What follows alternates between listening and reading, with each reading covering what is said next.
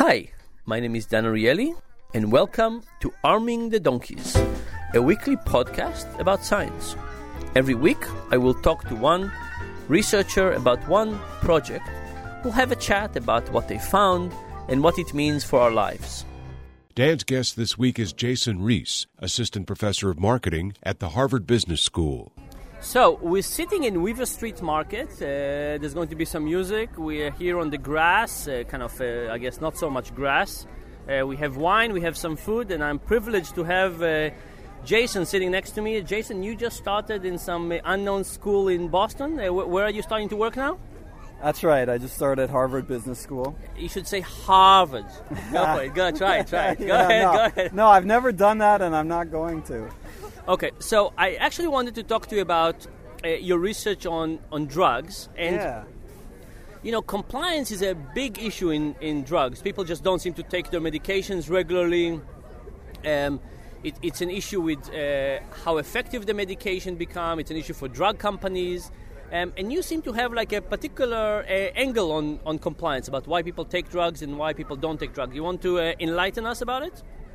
The angle that I took was actually not so much about compliance, but whether people might want to take drugs that are not prescribed to them.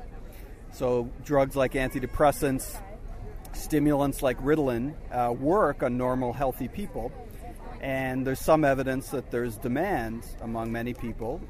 With stimulants, we know... You mean like academics and students want to take Ritalin for fun? Well, yeah, that's one of the prominent examples. But fun is not the right word. It's not for fun. It's for performance. These are the steroids of the mind. And have you taken Ritalin? I haven't. You haven't. So what happened to somebody who takes Ritalin just for, let's call it for fun? Well, the thing with most drugs is that there's a wide range of responses, but there's pretty good evidence that if normal students take Ritalin, their performance may well be better. Now, there are probably risks associated with that. What do you mean by performance? Do they get better grades?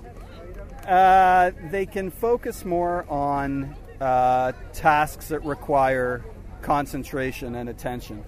Okay, so this is not an ad for Ritalin, but that's what Ritalin does, right? It increases your concentration, allow people to focus for longer hours to higher ability. Okay, and now what?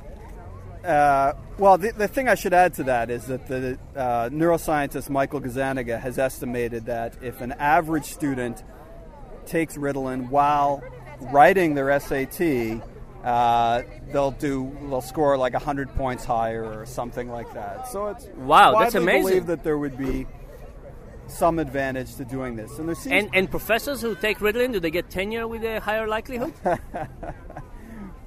Probably not if they had to rely on Ritalin, but I don't know. Okay, maybe it's a study worth doing. But anyway, let's go back to the issue. So what were you studying?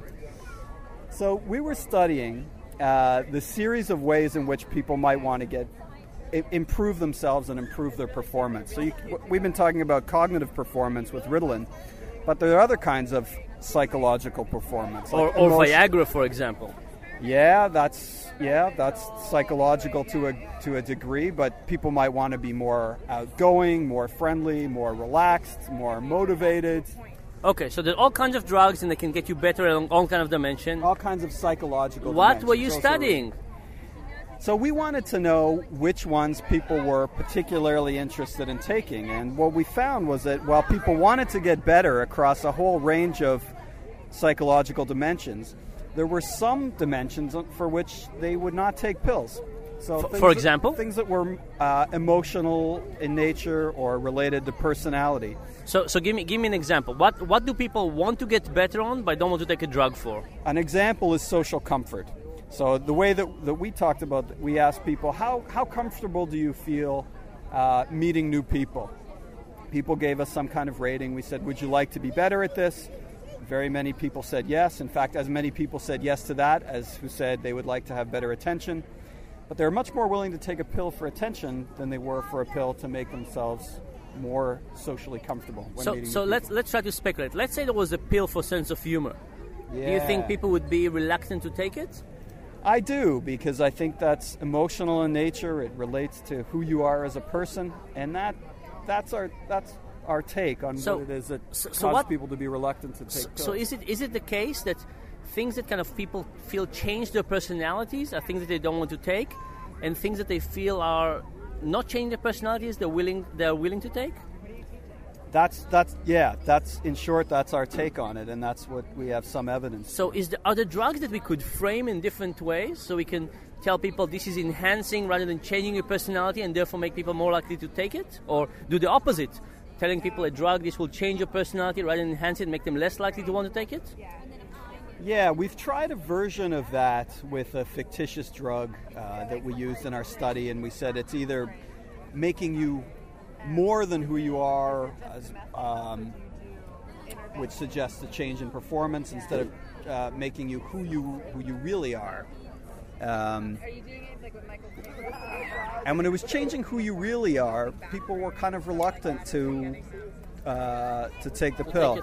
So let's go back to regular drugs. Would you speculate that the relative lack of compliance with regular drugs and people's enthusiasm with taking, for example, supplements for food is driven by this, that supplements are basically just enhancing what you already are and drugs change you? Would this be in line with what you're finding? I don't think so. I mean, food supplements are... I'm talking about like vitamins and stuff like that. Well, we do have one find that suggests that if something is perceived to be natural, and that's how people often think of food supplements, it's natural, it's not that big of a deal because it's not the drug changing you, it's sort of you changing yourself. And so we think people would be more comfortable with that. Now what? So everybody's basically happy with themselves? That's why they don't want to change? What about people who really don't like themselves? Yeah, we didn't find a huge difference on that. So we measured how happy people were with themselves. Almost everybody thought they could be better on most dimensions. But it didn't seem to matter whether you were way worse than average or way better than average, whether or not you would want to improve or improve by a drug. That didn't seem to be a So last question for you. What do you think is the drug that people are most willing to take from your perspective? That mostly enhances who they really are rather than change them? People are reluctant to take drugs that change who they really are, and drugs that affected emotional things. So we think that antidepressants, for example, there may be an additional reluctance to take an antidepressant because people feel that it will change who they are. And this is whether we're talking about enhancement, that is average people becoming sort of more outgoing or more cheerful. It's probably true in that population as well as depressed people who really could use the drug.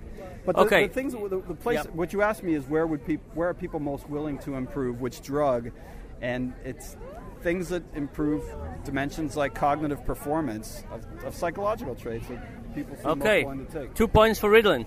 Now let's go back to our wine. You want some more wine? Yeah, sure. I'd love some more wine. It'll make me dumber, but I'll take some more wine. Thank you very much. This has been Arming the Donkeys, a weekly podcast with Dan Ariely, professor of behavioral economics at Duke University. Learn more at research.duke.edu.